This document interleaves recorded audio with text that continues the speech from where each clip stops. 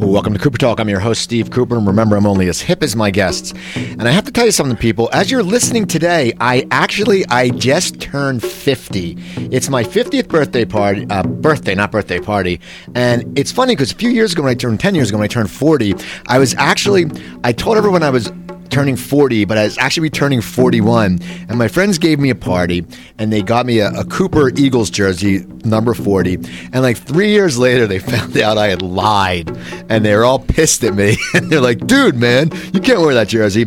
So I'm turning 50. I'm happy with it. And the lovely Joanne has moved out now. So she's not moved out. When I say it, people go, oh, I'm sorry. I go, no, she's moved in. And so she's out here. We're going to celebrate my birthday. Going to go out for some drinks and just have a little fun. And she has a birthday present that I wanted to go downstairs and look in her trunk last night when she was asleep, but I said I can't. But because it's my birthday and because it's her first week in California, I have two back-to-back guests today that are from characters she's loved. In the second hour, we'll have Kate Flannery, who was in The Office, who played Meredith, and she loved that show. And my first guest today, she loved him on ER, and not ER, 24. I keep saying ER, and he was just talking to her about cooking because he has a great cooking line. He's got a great career, and we have Louis Lombardi. Now, do you like Louis or Louis? Louis is good. Okay, so how you doing, Louis? I'm doing great. I'm glad you could come on. Wait, first of all, let's stop and give props to the rookie from coming out here from Jersey to the first week in L.A.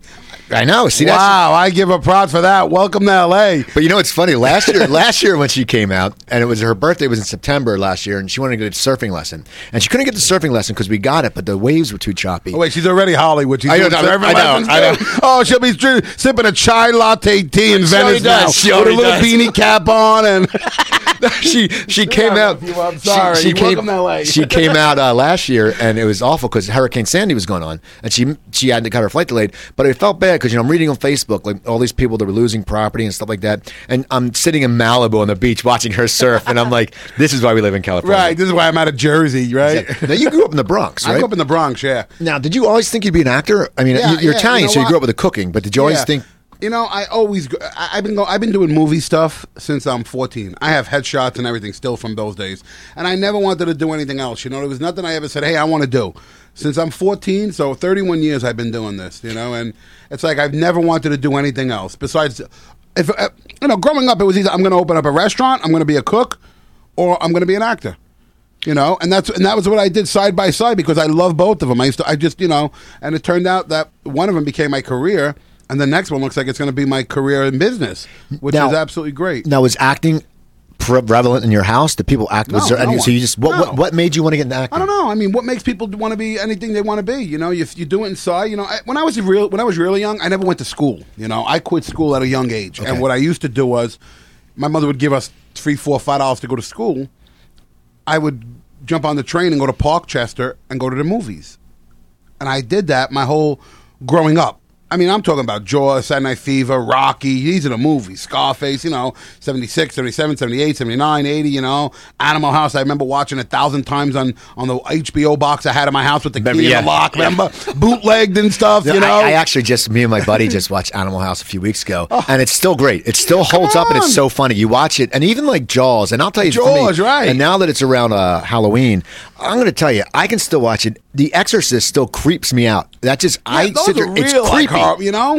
And ever since then, I've always been going to the movies, and I always wanted to, be in the movie business. And like I said, it's all I've ever done. Sending headshots out to backstage when I was, 13, 14, 15. And I got one good movie. It turned out to be a biggest break of my life. We shot this movie called Amongst Friends.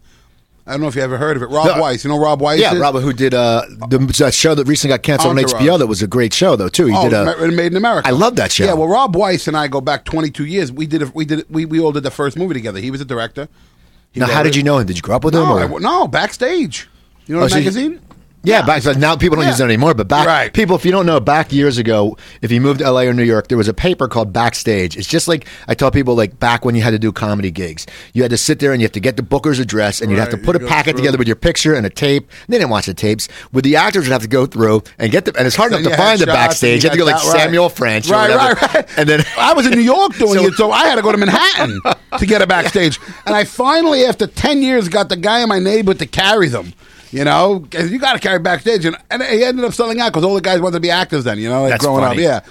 So, but anyway, I mean, and I would go to the movies and it inspired me to be an actor, and that's all I ever did. And I kind of was like, I had this movie at Sundance in 1993 that we did called Amongst Friends. Rob Weiss directed it. It was a pretty big hit at Sundance in 93. I drove from the Bronx to LA to Sundance my first few days. Got an agent, Harry Gold, my first week out here in 93. And, and I haven't, I just fortunately been working since. Had you been to LA before you came out? No, just took a shot. I mean, let me tell you something. The problem with people is they get in a comfort zone and they'd rather take that minimal life and live it because it's comfortable. No one ever wants to take a change. You know what I'm saying? No one ever. None of my friends even come out here to visit. Oh, you're gonna go all the way to California? I'm like, dude, it's a plane. You're not walking. You're not swimming in a puddle. You know what I'm saying? It's so funny you say that because I've done it because when I hated flying, but then when I met Joanne, I would fly back and forth all the time. I hate flying too. But now I get on it. But I always say, I think what we hate about flying is, for me, it's not getting on the plane. It's all the prelim, like getting we're going to forget this stuff. We're going to forget that. And it's not like we're flying to a third world country. Right. I'm flying to New Jersey. She lives in her mall. Credit card, right. And it's true. So I actually got to a point where, because winter back there, there's a lot different from winter in California. I actually had a whole winter wardrobe. I used Old Navy had sweaters on sale. I sat in her place. So all I did was I'd carry my bag onto the airplane. That's it. And I have everything back there. Right. And then I got used to it. And it's true. It sucks when and that's the thing is people when they should come to visit in LA, because when you fly from back east, you lose that 3 hours. So you can leave at 8 o'clock and get here at 10. Right. When you go back, it sucks, but you already came to visit. So it's crazy. Right. And you know what?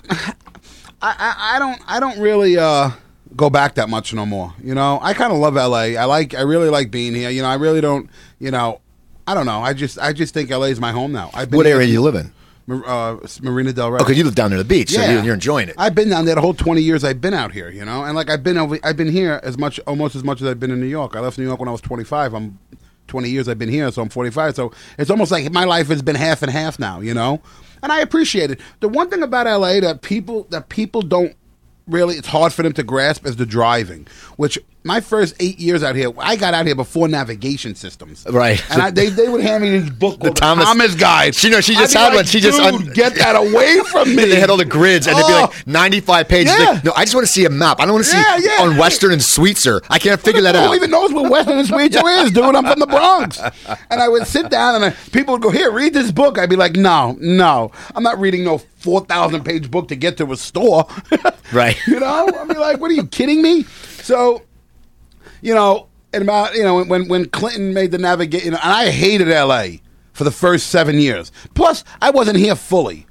I would go back to New York for 6 months, come back here, when you first start out. But I lived here. Right. But I would go back and forth. I worked in Hawaii for a year doing a show. I worked in New York doing a show, The Sopranos. So I always kind of was out of LA. But the first bunch of years, I hated it. With the traffic, with the driving, not knowing where you're going. But I got used to it. Once they hit the navigation, the first thing I bought was $1,000 old big navigation system, and I put it in my car, and it made LA so much easier. Oh, it makes it a lot easier. And now even with the internet now, we can just do MapQuest. You can just go, okay, I want to go here. Internet, and then your iPhone, your phone, click. You don't need anything. I don't like to drive, and with I use the Google Maps. I don't like I can't figure that stuff out. I'm like, put it on your thing. You push the address in. You push. That's why she moved out here, so I can get around. You can get around. I see you in a corner crying one day. What happened? My girl's not around. She broke up with me. I'm stuck. So if people don't know, back in '93, Sundance was a huge thing back then. I mean, it has a lot more power than it does now. You know what? Sundance, I've been going this is my 21st year. I'm going. Okay. I've been going every year since Amongst Friends. It is no longer a film festival. It has become a film market for the studios. All right. That you go, and I was just explaining this to my friend yesterday. You go, okay, yeah, we're going to have screenings of this little independent movie I made. It's directed by Martin Scorsese. It stars Brad Pitt. It stars Robert De Niro. It stars Matt Damon. We did this little movie, and we're promoting it at this festival. It's like, dude, if your mom gave you a credit card and you banged it out, that's an independent movie. Right. Don't go up there, because the festival became a market to promote the studio's movies. All the parties are big parties. All the stuff is big events hosted by big things. When I went there, it was like, Bryan Singer did a movie called Public Act. The year I was there, this is the group of filmmakers that came out of there.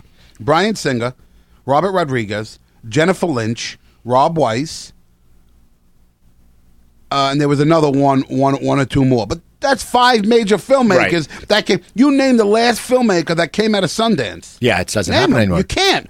The year before us, it was 2 years before us, it was Steven Soderbergh. Then it was Ed Burns, Quentin Tarantino. I mean, that was when filmmakers were generate because they look at these little independent films and they were like, wow, these are real movies. Now it's like the big studios go in, they buy everything up, they promote the shit out of their movies because why? Because it's free publicity. You get at Sundance, there's every outlet's there. You can't buy that press. If you had to go buy commercials and buy that airtime and do that, you couldn't. So you send up your big stars, you make them go promote these movies. It's getting around to the world, not just L.A. when you do Sundance. Everyone, is interested in what's going on. So it's kind of developed and morphed into an ugly thing of a festival because it's a great time, it's a great fun thing, the parties are great, but it's no longer a film festival. There's a very handful of people. When was the last movie distributed from Sundance? It's changed. Yeah. Well, I read about you when you were in Sundance and amongst friends. I guess Oliver Stone took notice of you, and so that's how that was my. How did that happen? Did he just see you? He liked you? Did he contact you? Was weird. This is how you never know. You just got to always keep punching because you never know what's going to come through the door. I did this movie amongst friends. It was a big hit at the festival. I ended up getting an agent in L.A. Like a week or two after. But the director, Rob Weiss, was my friend. So he's like, hey, can you drive me to a meeting? I'm going to meet Oliver Stone. Now, growing up, I grew up in the Bronx, and I write and direct, too. I've written, directed, and starred two films. Yeah, I did 2 films, yeah. And my style of filmmaking is not going to be like Scorsese, it's going to be more Oliver Stone. Okay, that's the kind of films I want to make, the kind of stuff I want to do. It'll be like that real gritty kind of real story kind of stuff, And I was like, okay. So Rob calls me after Sundance. We're back in LA. He's like, hey, I need a ride to Oliver Stone's office. I'm like, what? Are you kidding? No, I don't have a union card. It's my first week out here. I'm like, holy shit. Okay, yeah. I pick him up. I drive him to Oliver Stone's office in Santa Monica on Main Street. He shared it with Arnold Schwarzenegger. They split offices. It was kind of funny. I walk into them surreal. It's like, wow. Oliver's talking to Rob and saying, hey, man, you want to direct anything you want. Anything you want to direct, you got it. In my library, go pick it up. But Rob had a deal at Universal at the time. Okay. So he couldn't do it. So I'm sitting there in this meeting now, and Oliver's like, hey, man, who are you? And I'm like, I'm Louis. I was like, I'm kidding with you. He goes, I'm going to put you in my next movie. I'm like, wow, look at this. I'm in this is an idol growing up. This is a film. I'm in my first meeting in Hollywood is sitting with Oliver Stone, and he's put me in his next movie. Don't hear nothing back for like 6 months. I'm like, Hollywood assholes. I finally got I'm here 1 week. I'm bitter. I'm like, I hate everyone in Hollywood. Damn those jackasses. Yeah. Fucking liars. They're all liars in Hollywood. It's like, dude, you're jaded within 20 minutes. 6 months later, get a ticket in the mail. My agent's like, Oliver, no. Actually, a few months afterwards, I get a phone call. I don't hear nothing for like 3-4 months. I get a phone call. It's Oliver Stone to my agent. They're like, Louis in the movie. He wanted him to come up to our offices. I go up to the office. I'm sitting there with Woody Harrelson, Tommy Lee Jones, Robert Downey, Juliette Lewis, and there was one more guy rehearsing in a room in Santa Monica, and I'm in there sitting there. I'm like, holy cow, this is like unbelievable. My attitude changed, as you can tell by that. And I was like, wow, I love Hollywood. Hollywood's the best. These Hollywood guys are great. I love Oliver Stone. So we're sitting there, and he's reading all these actors, Mike Starr, Marshall Bell, to pair me up with in these scenes. And it's kind of weird because I'm like reading with guys that I know and I'm friends with. I'm watching movies, and I'm like, holy cow. So end up flies me to Chicago, puts me in Natural Born Killers, puts me as Tommy Lee Jones' deputy in the prison. Flew me back to New York, pays for my union card. Basically, I got it on Natural Born Killers. So it ended up being one of the best experiences of my life, the way to start out, Oh, yeah. Well, it's just and a guy that you've idolized all your life for filming, and he's actually taking care of you. You don't even know you, but he's a fan of your work. It was like surreal. And that's what started out. Once I did that, I ended up getting hired, too, by Ivan Reitman, Tim Burton, John Landis, all like in the next few years after that. Well, I saw you did The Usual Suspects. Now, that was directed by Brian Singer. Yeah, but that's how I met Brian. No, because I thought because you met him at Sundance. That's why is that why he put you in it? Because he knew you from Sundance? I went to see this movie, Public Access, at Sundance. And we went and we were kind of friends. Like I said, the group of filmmakers. And he was nice to us and he was cool. And once we left Sundance, a year later, he put us in on Usual Suspects. Yeah. When you said the link, I made that link together. Right. Well, now TV wise, because I look at you have a great resume. Easy Streets. Now, your character was called the Fat Man. Did you say, can you change that? No, I'm joking. No, keep it in. How much am I getting paid? Keep rolling. You know. What I'm saying? Who was in that series? Oh my God, that was The Sopranos before its time. Okay. You know who made the series, right? No, Paul Haggis. Okay. You know okay. Paul Haggis is. Yeah, he's a great director. That was his first show before he hit any. I was like his first. Like I was like there was Ken Olin, Jason Gedrick, Gedrick, Mike Starr. Oh man, Richard Portnow. Yeah, I'm looking at the things. Yeah, I remember that series. And Joey Pants is great. That was The Sopranos before its time. That show was so. Time magazine had said it was one of the best shows ever made. Wow. At the time. They made CBS canceled it after a few episodes, which they say was the biggest mistake CBS did. It was actually Sopranos, like gritty, edgy, kind of like, real kind of show about drugs and the underworld before Sopranos was. Now, what was the Fat Man? Were you a good guy or a bad guy? I was one of Joey Pantoliano's bodyguards in the movie, but I was in all the shows because, just a lot of my friends on it ended up fitting the show, my character. And they had a bunch of great characters on the show. Not just me, like the whole show. Every actor on the show was a great actor. They put a great cast together. And I played one of Joey Pant's bodyguards in the strip club our scenes were. That was our thing. And it was a great show. That was kind of my first show. Right, because it seems like you had to do a lot of movies, and this was your first recurring, I guess. That was my first recurring job. I mean, I couldn't get a TV show, but I did 30 major great movies. See, that's not weird. It's like, I couldn't get I used to go on every pilot audition. I used to go on nothing. Couldn't get a show for 6 years. From 93 to, what year was that? 90, Easy Street says 97, but these things are always off. Yeah, it's probably 90. So 3 or 4 years I went in L.A. I couldn't get one TV job. I did so many movies in that time. Now, how did it feel? I mean, well, first of all, because you got that break in the beginning with Oliver Stone, which is just, I mean, it's like anyone. Amongst Friends was really the break. Yeah, but Oliver Stone I think solidified that of course, once he hired me, everyone else did. Right. They're like, oh my God, Oliver Stone hired him for blah, blah, blah. And then, at that time, it was really filmmakers making films. Now, did you get frustrated because you're getting all these movie parts, but you can't get a TV show, and you're working with great directors? It's not like you're working with, like the ABC After School Family I'm Love very thing. I've worked with the top best directors. And you're working with great. Now, did you start getting a little frustrated with the TV going, what the hell? Not frustrated, but wondering.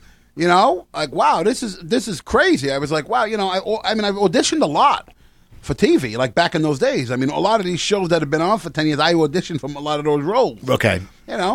And you're just sitting around and you're going, geez, what am I doing wrong? I feel movies to me were better for me because I was more of a free kind of actor where I like to go, I like to pump up. I don't like to, it wasn't always about following the script or following the rules. Okay. Television, everything is about following the script and following the rules from a word. You could change a word. They're like, stop, do it, change, put that word back that you changed. From them to the. It could be simple. It's very, you need, every actor needs his cue, so you can't just go off. In a movie, you could show up, improvise for a half hour. I'm going to tell you a story about this. That's what really catapulted my TV career. You could show up, you could play around. There's no time frame. If it's great, they can keep it in for 3-4 minutes. If it's bad, they just pull it out. Right. They don't have that constriction going. Right. Okay. If it fits, you could just do anything in a movie. So, I was always like, okay, maybe I was just a little too, because I never went to acting school. I never went to acting class. I never went to film school. The most fortunate thing in my career, I think, was the first 30 movies I did before television, because I learned from the top directors how to direct. Okay. I was on sets with Ivan Reitman, John Landis, Tim Burton, and this was my education of learning how to make movies. Getting on these sets and watching everyone and just, learning everything. I still learn from from the last movie I did just now with Clint Eastwood. I still learn. 30 something years of doing this, I learn every single time I'm on a set from everyone, It's amazing. Like, I hear, and I've heard Clint Eastwood shoots a movie so fast, and he's like, shoots it one of the quickest times, and I heard he does everything in sequence in the movie. It's just amazing that the guy's like 85. I mean, you sit there and you go, mine your ass. I know. It's crazy. You gotta see him. I mean, and he's the most, he said, this is him, ready? Instead of action and, cut, he goes, okay, talk, do your lines, whatever they are. Go. And then at the cut is like, all right, enough. Okay, that's good. Let's go. Okay. You're like, dude, this guy's on vibe. This guy's the coolest, chill dude I've ever saw. And he does 85. The music for this stuff, and he does it's amazing. And you want to know what the fun part was? Is I played Christopher Walken's bodyguard in Jersey Boys. You know, that's the movie we just did. And Clint Eastwood was walking around going, can I have more cowbell to Walken? I'm going, look at this, dude. I'm in the middle of it. And he's like busting his chops every day. You got more cowbell. And this is Clint Eastwood imitating, Christopher Walken. Now, you said about Walken. Now, I also saw you were in Suicide Kings. That's what I was going to get to next. Because I love that movie. I think, to me, that's one of the most underrated movies. Jay Moore is great. And it's such an underrated movie.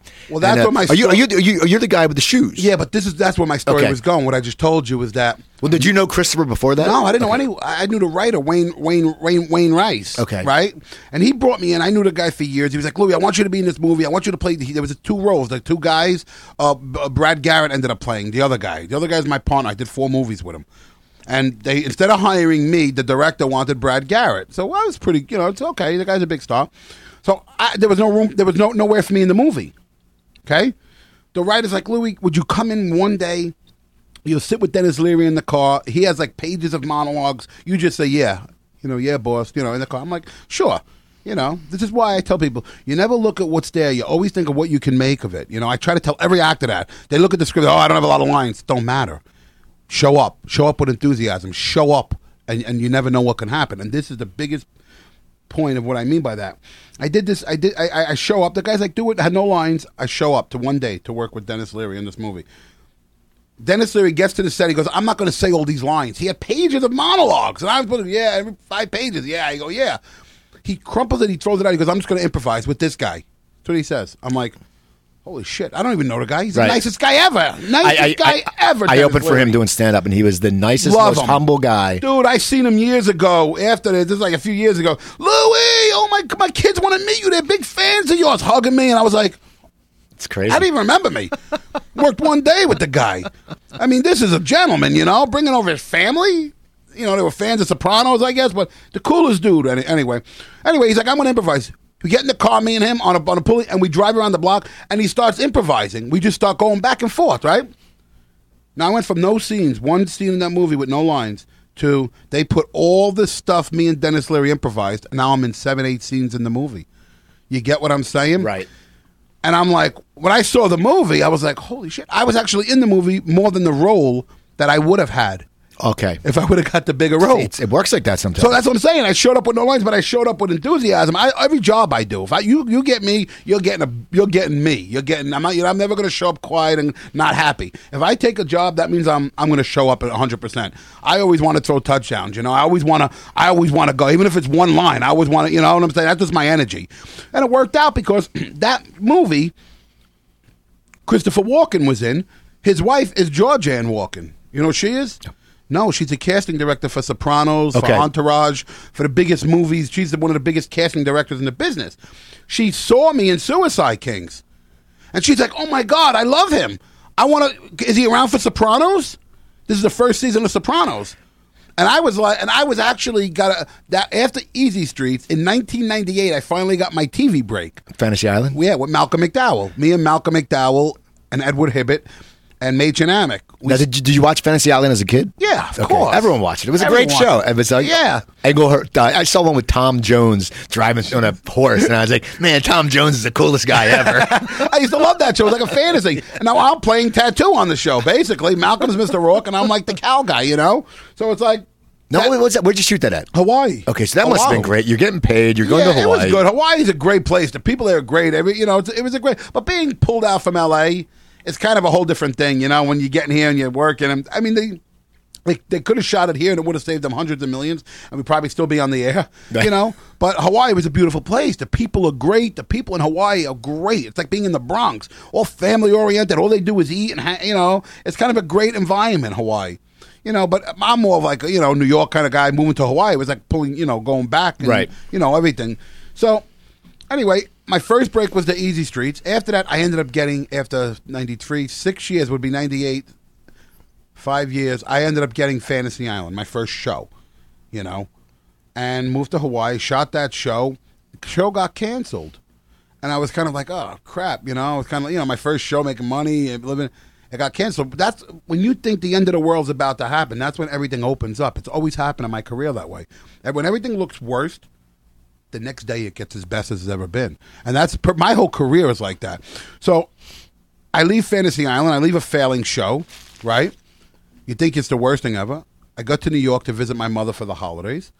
Georgianne Walken hears I'm in New York and immediately calls me in for the second season of Sopranos. Okay. Now, were you familiar with the first season? Of course. Who ain't? Sopranos. It was like... I know everyone watched it, but it's funny. My brother and his wife, before she passed, one of the Sopranos wardrobe person, Julia Proska, was in their wedding party. Oh, wow. Yeah, so anyway, so I go to New York, go visit my mom. You know, you depressed. You think, wow, the end of the world. My show just got canceled. I suck, you know what I'm saying? Day later... I'm on The Sopranos. Biggest show in the world at the time because the second season was like everyone was expecting it. And I ended up going from a failing show to the biggest show ever made on TV, basically. Now, after that, when you're on that, did people start recognizing? I mean, did people recognize you before? But after that, they probably just recognized you all the time. Even till today. Okay. This is 10 years later. People still go nuts for Sopranos and 24. And Entourage, you know, 'cause Entourage too, even though I only did a few episodes. It's just people follow that stuff. Oh, my God.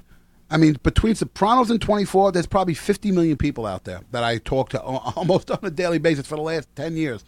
Everyone. And I love it because for people to remember your characters 10 years ago on a show and still quote your lines and still get so pumped up when they see you, that's a respect to the audience, people, because for following and being so dedicated, and to the actor for making it so memorable. Well, it's funny how those fans are so involved in a show say that. Robert Picardo was on, and he said when he did Star Trek Voyager, he said it was weird because those fans, not only did they watch you because you're in a show, but they follow your whole career. Then they go back and they go, follow you for 30 years. Yeah, and they go, this guy's Comic-Cons. Yeah, they sit there, and it's crazy. Wow. Same with the fans, you know, Sopranos is a tight thing. Now, what happened with the Sopranos? So anyway, you were on for 2 years, a year? No, I was on for a year. So I went in, I read, and I knew Gandolfini before Sopranos. We used to hang out. He was the greatest guy ever, man.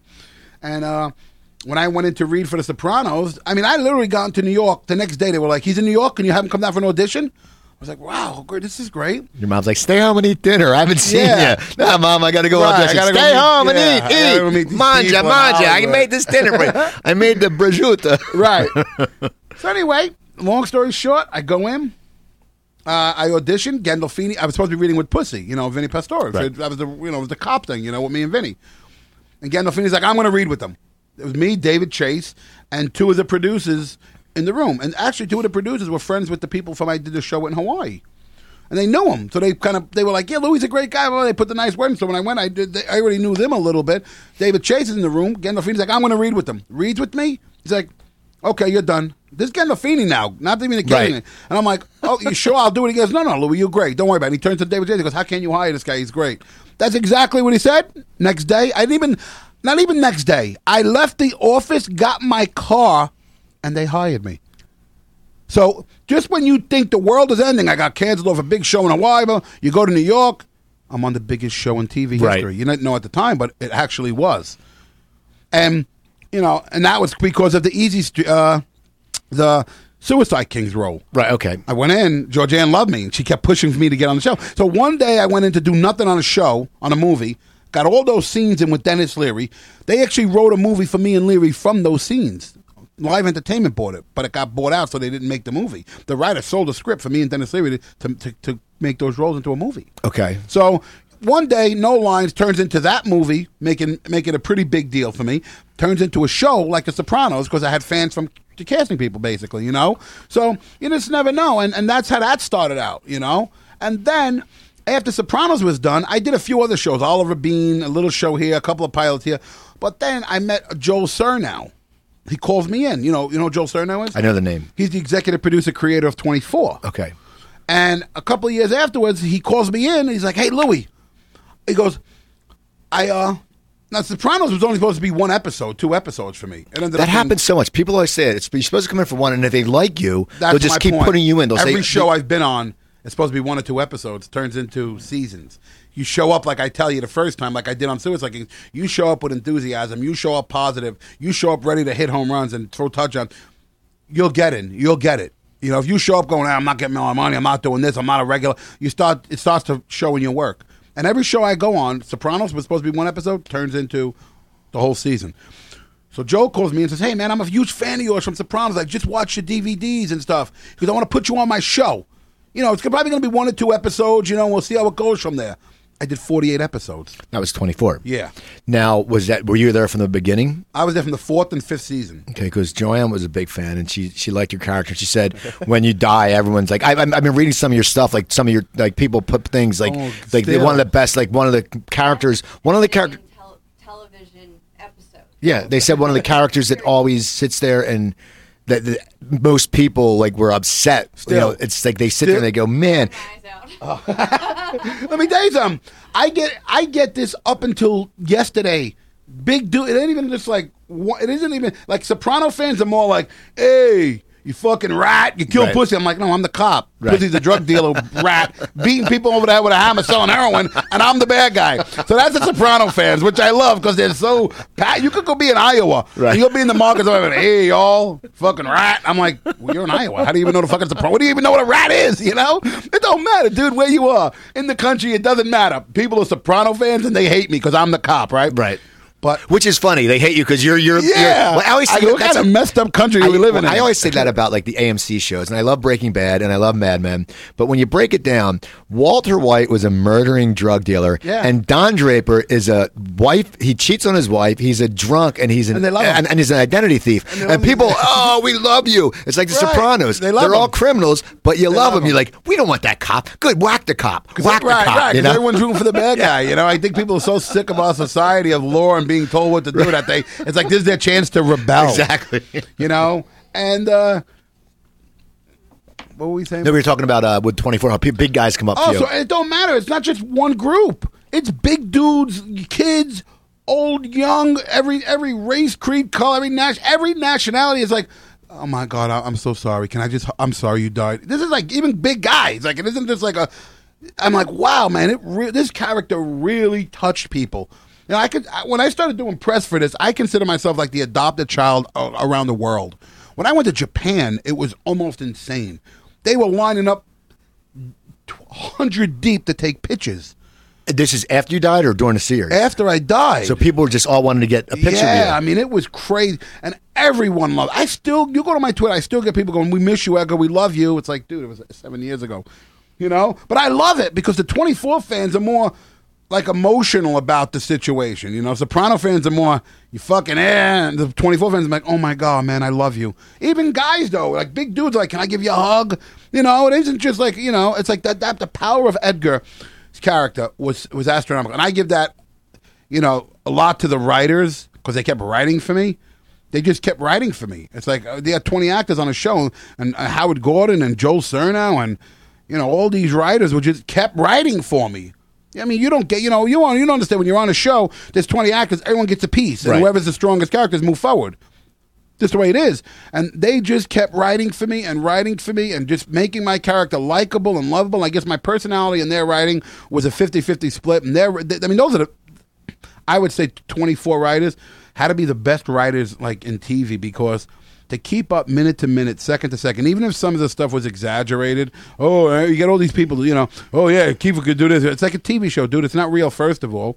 Second of all, to keep a show going like that, on pace, a same premise for 8 years is insane. Now you came in the second season. Fourth. Okay, so it already had a lot of steam. It was a big popular show. It wasn't as big though. It was like a kind of a culty show, but the ratings weren't astronomical. When we came on the 4th and 5th season, that's the only season they won an Emmy. Was the 5th season. Out of all the years they've been on. Did you go to the Emmys? Yeah, I was on stage with the Emmys, and you want to know what's funny? We're on stage and we got an Emmy, and it's like best show. We're all of us are on stage, and who's in front of me? Gandolfini sitting down. So it's kind of like, wow, this guy put me on this show. It kind of helped me get on 24. And he's like in the front audience, and I'm on stage at the Emmys. We're all standing there. It's like, and he's like clapping, It's kind of like, that's a great moment, because the guy, basically, the reason I'm here getting on stage for a whole nother show is because of him. Right. He made them, not made them, but he suggested I get on Sopranos.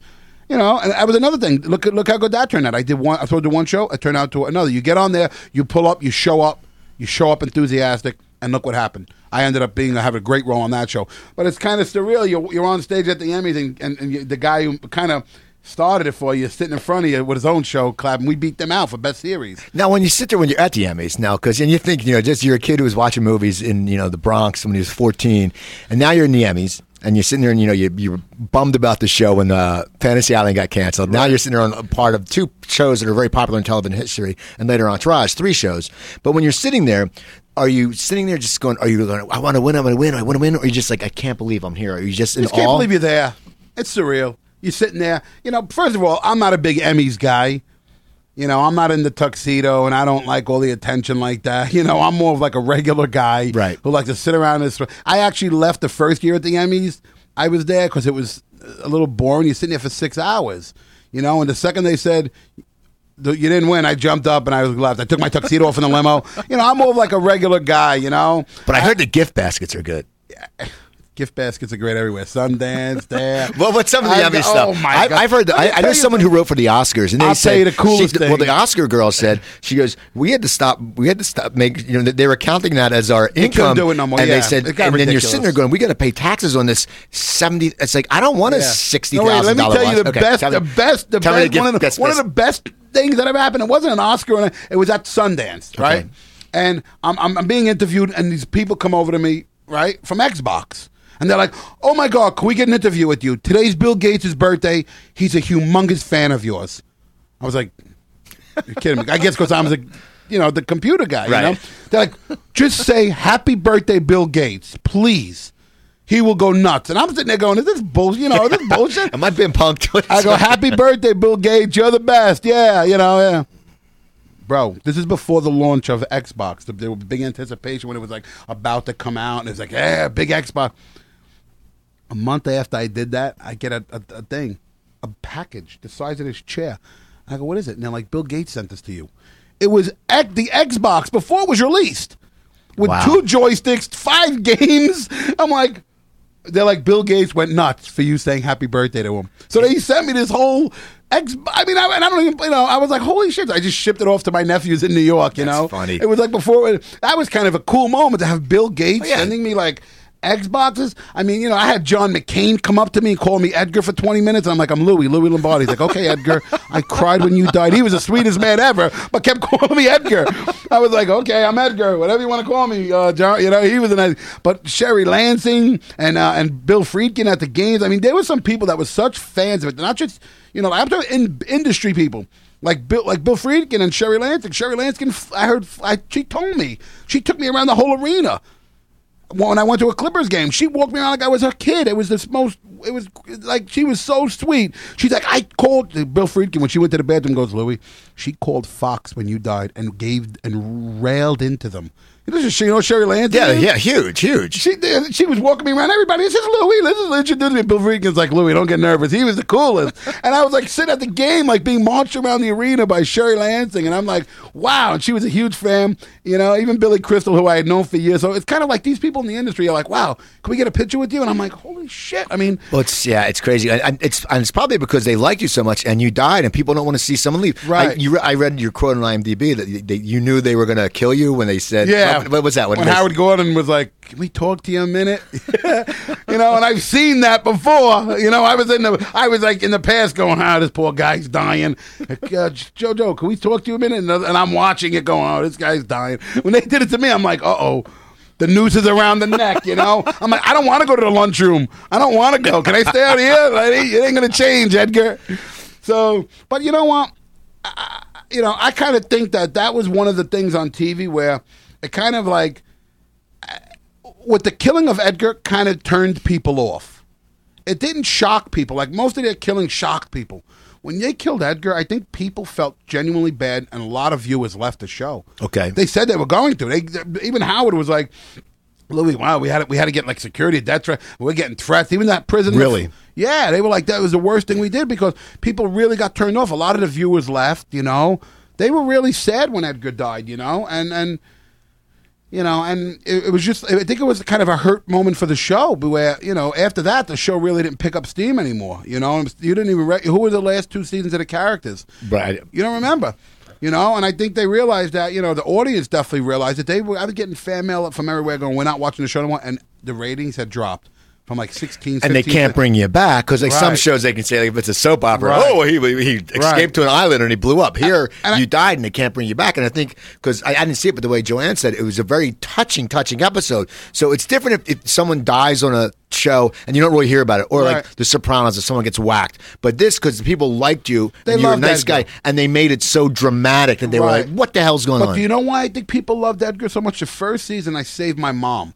Okay. I was always with my mom, right? Did you remember? Yeah. Mom, no. And then they told me, if you go to save your mom, we're gonna have you arrested. You get back there and fix the stuff. And I kind of saved the world at the end. I shut the reactors down, you know, on the computer. So I'm like the anti-hero, like what's his name? Kiefer Sutherland, who's a great guy. He's like the hero. Everyone looks at him and goes, "Oh, it's like Superman." But if you see a guy like me, who's your next door neighbor, doing it with his brain and doing it more like that, everyone believes that can be them. Right. You know, no one's ever going to go, I'm going to be like, you know. So I was kind of like, when they killed me, it was almost like killing a puppy. People were like, oh my God. I was going to say that. He's trying to save his mom. He saves the world. You're all giving him shit while they're doing it. You're going to arrest him. You're going to do this. And people felt so bad for me. And, you know, most of the season I walked around crying. Am I right? Oh, my mom, my mom. You do something like that, it's the whole season. So my mom died. It was one day. I had to, be sad the whole entire season. So people really felt bad. And every time I tried to do something, people would be like, shut up, Edgar. You know? And people felt so bad that I was so beaten down that when I died, I almost considered it to like killing a puppy dog. People go, why did you do that? You know? And that's what my character was. People kind of were like, you know, they really felt bad. And this is up until now. And then, what's weird is, and what year was that they killed you off? 2006, maybe? Okay, that's funny because like Facebook and all wasn't as big then. Now I could imagine like if that happened now, your Twitter account would be blown. What is your Twitter? Louis Lombardi, at Louis Lombardi. That would be blown through. I mean, you would get blown through the roof. How many tweets you would have gotten? Let me people tell you going, something. "Oh my God!" I mean, if after that episode, you would have been like, that. You know, when you check your ad thing, you'd be like, "What the hell's going on? I can't respond to all these." But let me tell you what I did get, because I had a website. I had had my website, a regular website, and I got I don't know how many emails, because people could email me right from my site, louislombardi.com. Right. People were just emailing me, and instead of getting it on Facebook, I'd gotten it on emails. Which emails are a lot more. It takes more time than some of the emails, so that's a lot more sincere. Because Facebook, you just write and tweet it, but that must. They were going to my site and sending me. I can't even tell you how many emails. I couldn't even. I mean, I was insane. It was insane. And people were so sweet. They said, we're not going to watch the show. Even Peter Lagori, who was the president of Fox at the time, was like, wow, we didn't want you killed. It was a creative decision. They thought it was going to be good for the show. It ended up kind of being hurtful for the show. And I think those guys are geniuses, man. They did that, even the whole writing of the show for all those years. And, It is what it is, Were you bummed personally? Of course I mean, because you're sitting there because you're leaving the show, and I'm sure you're there for all those episodes, so you could probably get close to the cast and the crew. Yeah, but just being on a great show with great writers and all the actors, I mean, the show was just a quality show. I mean, those writers, like I said, are probably the best writers in TV. I mean, to keep that show up for 8 years with the same premise, really? How are you not getting bored? You watch a show, you see the same thing after 8 years, you're like, oh, it's boring, or that happened. But that show, people just were so into it, So that gets done, and now how did Entourage come? Because you knew Rob, is that how it happened, or how? Because Entourage, once again, you're getting on a huge series with a cult following, which I think those fans are probably the best fans because, well, first of all, like with Sopranos and Entourage, you have to have HBO. Right. So you're already sitting there, and like for me, the only reason I keep HBO and Showtime is because I don't have HBO of the TV shows. Yeah. That's the only reason, though. I mean, the movies. I don't watch the movies. They're all whatever. Right. That's why you have Netflix. But for Entourage, how did Entourage come along? Well, I knew Rob and Doug for 20 years, you know, and we used to hang out with Doug 20 years ago, and Doug's the man. Doug Ellen. Right. I mean, I go out to eat with him, once in a while. while. Saw a picture you went out for sushi the other day with him. Yeah, with Dim Sum. He goes. We go for Dim Sum. He's the best. Let me tell you something. He's one of the most Hollywood, non-Hollywood guys. Like Hollywood meaning he's in the business majorly, but he's still like one of the most down-to-earth kind of cool dudes ever. Now, how did you know him? 20 years ago. But just from Sundance or Rob from Weiss actors? was his buddy. Went to school together, him and Rob Weiss. And back at Sundance, after we got back, we came out here. Doug was a writer making independent movies and writing stuff. And, Doug has been around for a long time. And as I was doing 24, they were trying to squeak me on episodes, but 24, I was so on the show.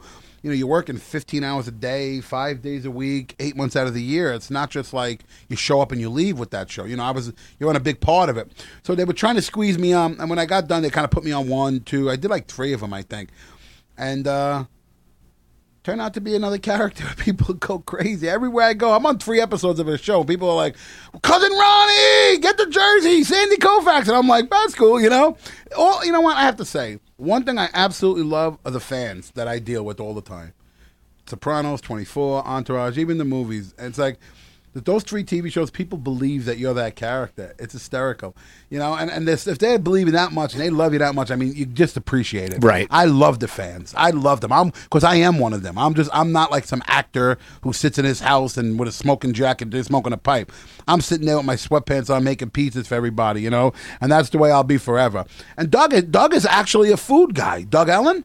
Oh, man, that guy is the biggest foodie. He's always somewhere eating, somewhere cool, putting his pictures up of food stuff. I mean, see, that's cool. Doug is the best. When it comes to food, Doug is the man. He's always fun. Where should I eat? He's always asking people's opinions on Facebook, and he's always posting up great places, And I don't know, he's not always fancy restaurants. He can be like in New Orleans eating a sandwich. Like he's always eating something cool, some city somewhere. Yeah, I love watching Doug Ellen's Facebook. It's kind of cool. Now first of all, how did Jersey Boys come about? Because I saw when you posted that and you showed you on Facebook you were in a thing. And I went in for a role. A lot of people went in for these 2 roles. Kind of these 2 guys in the movie. One day in the movie, and I went in and I didn't hear nothing for like a month, and I get a call a few weeks afterwards. It's the producers of the movie. And they call my manager, and they're like, hey, we want to ask Louis, would he do this? We want to put him in as Christopher Walken's bodyguard in the movie. Would he be interested? It might not be a big role, might not, and we've all learned that from Suicide Kings and all the other movies they do. Right. You never know it's going to be a big role. Yeah, you're sitting there, hey, it's a role, you never know. And working with Clint Eastwood and Christopher Walken, I'm like, oh, of course I'll do it. Are you kidding me? I mean, how often does that come on? So they kind of wrote the role in there for me.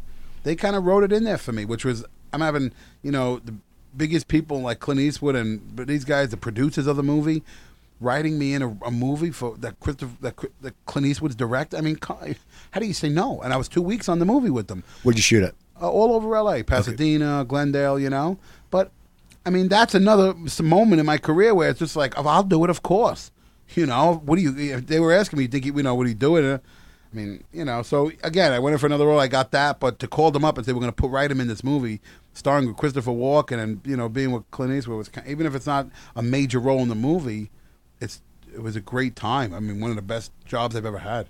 Now, you're saying about how the fans always notice you, like in Entourage and stuff. What is one of the weirdest things? Because everyone has like a weird story of someone who either a bad one and a good one. Has everyone been like a jerk to you? Yeah, Soprano fans. Really? Okay. All the time. You said that. All the time. I mean, one example that just went overboard to just be a dick. All the time. And especially if I don't really drink that much. I don't really go out. But you're out in a bar and people are drinking. Man, those Soprano fans are like you fucking arrested their nephew or brother. You're like, well, dude, it's some TV show. Fucking rat yelling out the car windows when you're in New York. I'm like, okay, hey. Well, but you know what makes me laugh about that is this person is actually psychotic enough to call me the fucking rat, and how much is that person into it? Right. You got to cheer him. You got to go, yeah, I'm the rat. But I've had the FBI stop me and come up to me from that. Oh, still. And then when 24 hit, really the FBI was like, we're huge fans of yours. I mean, I got honored from the comptroller in New York City, Thompson. Okay. Oh, it was me, Buscemi, the head of Lenox Hill Hospital, for body of work as Italian Americans for not playing gangsters, because I really never did in my career. I never Sopranos, even on Fantasy Island. Most of my roles as a big guy, Italian American, everyone immediately assumes gangster, right? Hey, you played gangster in all those movies. I'm like, no, name one. I tell people that all the time. They're like, Sopranos. I go, do you watch a show? Because I'm a cop. And they're like, no, but big Italian. You're like, that's an ignorant statement, I tell people. So I kind of challenge people on that, because, if I fortunate as an Italian American, as a big guy, to never play gangsters. Not that anything's wrong about playing them, but I've never gone down that path. Not that it was a chosen path. That's the way people see me. I mean, I'm getting hired by biggest people on a gangster show to play a cop. Right. Obviously, they see something. It isn't me saying I'm not a gangster. When I did 24, it was the furthest thing from a gangster. A crying little mealy guy, upset, and that was the furthest from a gangster, correct? Oh, yeah. I mean, these are my biggest though. roles. So, you get a lot of people like the fans, especially hey, you're the gangster guy. You're in all those gangster movies. It's like, no, I really don't. Yes, you are. And I go, they always know your career better than you. First thing I say is name one. And the first thing out of their mouths every single time is Sopranos. And that's when I go, you probably don't watch a show because I'm a cop. Now, you're doing all this acting. You've been in all these roles. Now, what made you decide to go into your venture of the cooking products? Because I've seen, first of all, your pictures on Facebook. I don't put food pictures up on Facebook. I'm actually writing a cookbook because I have congestive heart failure. So I'm writing a low sodium cookbook. And now that Joanne's out, I can finish it. I'm 115 recipes into it. In other words, someone's here to do the work for you. No. I know. I'm 108, 110 recipes into it. When I get to 125, then I'll do a forward to get my cardiologist. But I don't put pictures of food. And what sucks is some people put pictures of food on Facebook that are just bullshit. Like they put a piece of toast and it said, but your pictures look good. And then so I make all that stuff. Too. I know. That's what I'm saying. Yeah. You put. It's not like you're putting like, hey, look, here's a picture of a salmon and a tomato. Well, anyone can cook salmon and tomato. Yeah. So what made you decide? Because you said have you always cooked? You know what? I've always cooked since I'm 13. That's what I'm saying. It was either acting or a cooking school growing up. Because I learned from all Italian women in my house how to cook. I've been doing it since I'm 13, 14, maybe younger, cooking. And that was always a passion. I was always thinking something I loved. And when I first got out here 20 years ago, we all shared a house, me and these 4 or 5 guys. They all chipped in, we paid the rent. Right. When we first got out here after Sundance.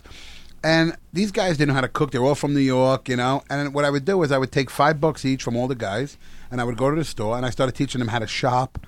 I'm a big shop. I always love do it. Shopping. See, I won't take my girlfriend with me because I have my system. I told her, she goes, here's an happy early birthday present. Oh, you can go shopping by yourself. Means you're in trouble. No, because you sit there and you go, the vegetables. So I go to Sprouts to get my vegetables, and I'll go to Ralph's. That's one of the best stores. Yeah, it's great. And I'll go to Ralph's, and Sprouts has the best ahi. And that's on sale. I buy what's on sale, like for fish. I go, I can have any fish, but I'm not going to pay $12.99 for ahi because I know next week it's going to be $6.99. Right. I'll enjoy a lot more when it's $6.99. That's the way I shop. I go to store to store. You know what they call that? A lot of time on your hands. Yeah. That's me. I'm like, wait, I'm going to go to Sprouts. I got 9 more hours before bed. Let me go shopping at Sprouts. It's so good. The vegetables, they're fresh and they're nice. Yeah, my girlfriend, I turned her on to it a few years ago. She didn't like it. When she hears this, she's going to kill me. And when I turned her on to it, and then all of a sudden she shops there every day and tells me how great it is. I'm like, I told you this 3 years ago when we first started going out. I'm like, this is what Sprouts is a great store, inexpensive. It's like a lower end Whole Foods, but still same quality. Right, and it's great, and the fish is nice, and the guys in Burbank, the fish guys are great. It's like even where I live, great, they're beautiful good places. So I'm one of these guys. I'm a shopper. So anyway, I would take all these guys to the store with me. It was like having your 5 sons with you, little kids watching you. And what happened was, I started cooking for everyone. I mean, like the guys from the House of Pain were friends of mine, and Leanne Rhymes I used to cook for all the time at her house. I used to make her chicken palm. She would keep it in the refrigerator, and I would cook it all the time for her. How long ago was Michael that? Rappaport. I still got videos of me and Rappaport cooking 20 years ago at my house in Santa Monica. So they just knew you were like this cook. You're like this underground cook. Yeah, but none of these guys, besides like Leanne, were like famous. Okay. We were all starting out. This was 20 years. Michael Rappaport we knew from Sundance 20 years ago. So we would have this house. Everyone would come over, get a case of beer, cook, instead of going out. And this is how it really is. Everyone knew me from cooking. Everybody I would cook for everybody, and everyone knew me from cooking. And, and there's guys that are friends of all their guys, like the investor in the company was like, hey, man, we know everyone loves your food. We know how you cook. We know how you'd be a perfect face for this product line. What you interested in doing? And I said, yeah, let me test everything. Let me try it all out. And everything was great. Everything's from Italy. Everything is top quality. The pasta, the olive. I mean, everything. I was like, yeah, I want to do this. This is great. And here we are today talking about it. So it's another dream coming true for me.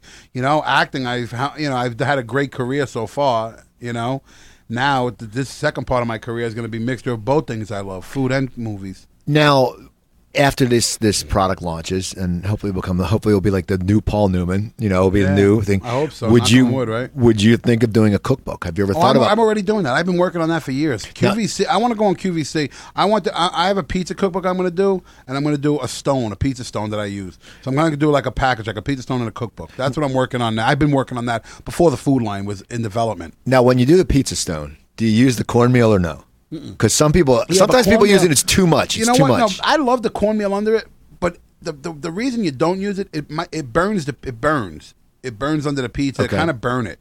You know what I'm saying? I love the cornmeal crust. I guess if you're not in your kitchen, you don't want to start a fire, have smoke billowing out. But it kind of burns the bottom of the pizza. If you use cornmeal. I like the cornmeal bottom though. No, what's your best pizza you make? What is I make 30 or 40. But no, like if there was a restaurant that said, known for Lombardi's House of Pizza, known for what would you say would be your signature pizza? Wow, that's a tough one. It's like saying which is your favorite kid. Okay. No, seriously. I don't know if you go to my Facebook. Look at all my pizzas I make. I see. You know how Facebook is. You see every once in a while. Yeah, I make pizzas like grilled cheese with bacon and tomato pizzas. Like my daughter likes that. She's 7. So, like I make shrimp franchise pizza. I make. Do you ever I make stuff that I just go in there and I decide. To me, a pizza crust is an edible dish. That's what I tell people. You can put. People go, no, New York pizza. I'm like, okay, whatever. You know what I'm saying? Whatever you can put on a dish to eat, you can put on a pizza crust and just eat the whole thing. And I consider pizza crust that. I make pizzas. I make my own doughs in my house, and I kind of oil them with all my flavored oils. I use a truffle oil, and I seal them in the bags, and I freeze them. And what it does is it absorbs those flavors. So if you want to just take a pizza crust out, you'll have a focaccia pizza crust. You could just put some seasoning. You don't even have to put mozzarella gravy. It's like a seasoned doughs. That's what I kind of do. I kind of season my dough. So sometimes I'll take a rosemary dough. I'll put a little Alfredo sauce, with chicken, chives. I make a southern fried chicken pizza. Wow. I bake the chicken like I was telling you. I bake the chicken, Parmesan, kind of crispy chicken, chop it up. I use the country gravy. Man. I use chives. It's like a fried chicken pizza. This is why people go, where do you think of these? I'm like, again, too much time. But you're right though. A pizza can be like I had a pizza one time where it had cream cheese and capers and salmon. Yeah, and it was that's great. The Wolfgang Puck thing. But it was good. Yeah, It's that's what I'm saying. People go, New York pizza. You know how these New Yorkers are. I'm one of them. Wait, New York pizza. Now, what would you say? What was your favorite pizzas in L.A.? There's a place called Pizzerito, which is great. Pizzerito in the Marina. There's a few of them. Great Sicilian pizza. Joe's is good. Joe has good Sicilian. What was the other?